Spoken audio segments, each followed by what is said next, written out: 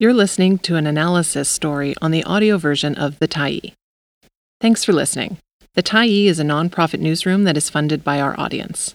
So if you appreciate this article and you'd like to help us do more, head on over to support.thetyee.ca and become a Tyee builder. You choose the amount to give, and you can cancel anytime.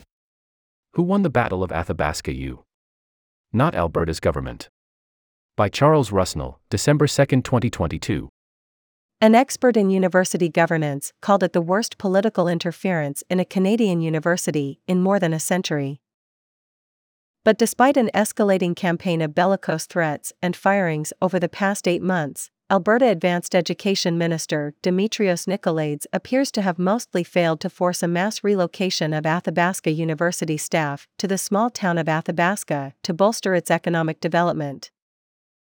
Nicolaides also effectively failed to force Athabasca, Canada's top online university, to abandon its near-virtual strategy, which allows senior administrators, academics, and other staff to work remotely, while serving 43,000 online students across Alberta, Canada, and the world.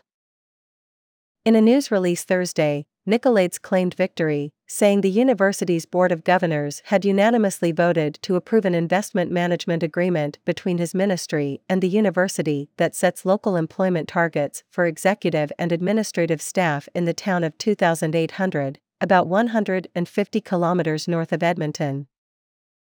The vote, however, was not unanimous. There was one abstention. And the agreement represents a major climb down for Nicolaides, said Sir John Daniel, a world-respected expert in distance learning. It is good to see that Minister Nicolaides has come to his senses in his battle with Athabasca University and has abandoned most of his sillier ultimatums, Daniel said in an emailed statement. But, we have had false dawns before, and I worry about his reneging on some commitments once the story is no longer news, he said.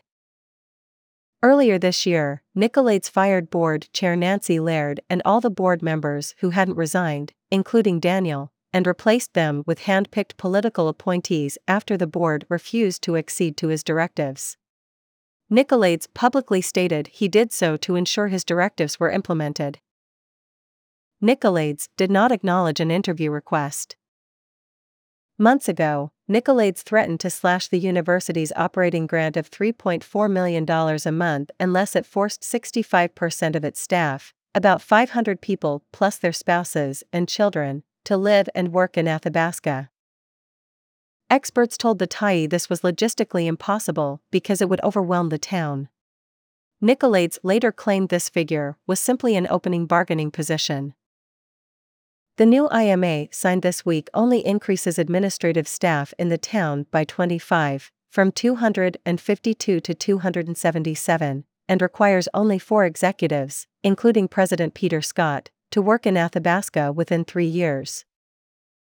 But the IMA waives financial penalties set for 2022 to 2023 for not meeting the staffing targets.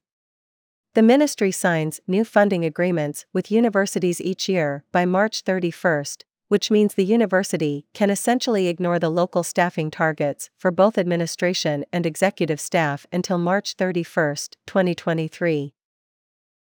The new IMA also directs the university to cease implementation of its near-virtual strategy. But the university already has fully implemented its near-virtual strategy, so ceasing it now is effectively moot.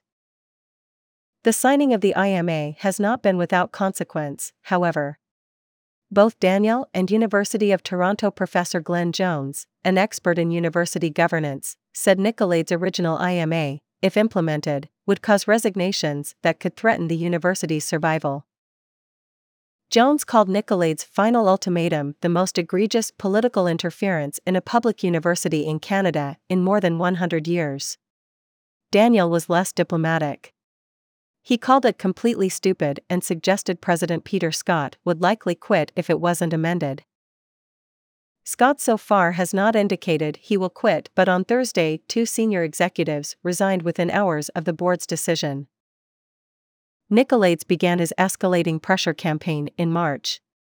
This fall, Deborah Myers, the university's vice president of finance and performance services, and Chief Human Relations Officer Charlene Pollage both told President Peter Scott they were thinking of leaving.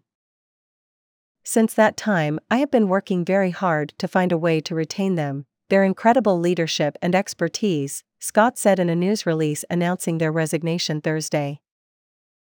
The last months, and particularly the last few days, have been challenging for AU, and I regret to share that I have not been successful in my work to retain these exceptional leaders.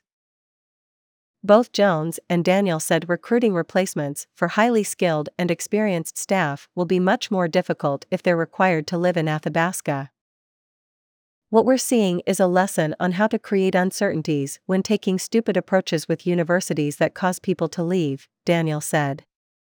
But President Peter Scott can probably survive this one compared to where this all started. Daniel believes Scott, who declined a Tyee interview request, will continue in the job at least until the next election scheduled for May. Premier Danielle Smith's United Conservative Party is now trailing by 30 points in the polls even as it continues to advance deeply unpopular policies, most specifically the controversial Alberta Sovereignty within a United Canada Act. Alberta's opposition NDP have promised, if elected, to tear up the investment management agreements. The agreements tie university funding to performance measures such as employment rates for graduates. By the time this all gets processed, we will all be in another year and quite conceivably Alberta will have another government, Daniel said. It seems like major progress, but I suppose that is like saying when you bang your head against the wall, it feels nice when you stop. If you have information for this year, or for another story, please contact Charles Rusnell in confidence at journalismtips@protonmail.com. Thanks for stopping by the Tyee today. Anytime you're in the mood to listen to important stories written well, we'll be here. And if you'd like to keep independent media going strong, head over to thetyee.ca and click on the Support Us button to pitch in. Finally, big thank you to all of our Tyee builders who made this story possible.